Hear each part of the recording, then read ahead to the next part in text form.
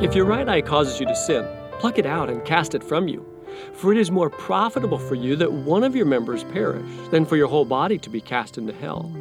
Jesus, Matthew 5:29. Hi, it's Nathan, and this is day 16 of 30 Days of Growing. This counsel from Jesus has been twisted quite badly over the years by folks being overly simplistic or literalistic. But there's an important point here we need to get. Some difficult, personal sacrifices are worth making.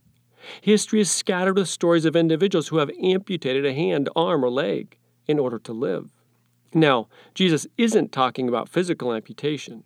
After all, your hand can't literally make you do wrong. But other things that feel just as essential to us can. And Jesus is telling us straight. All the pleasure of temporary comfort will be obliterated by the cost of eternal loss.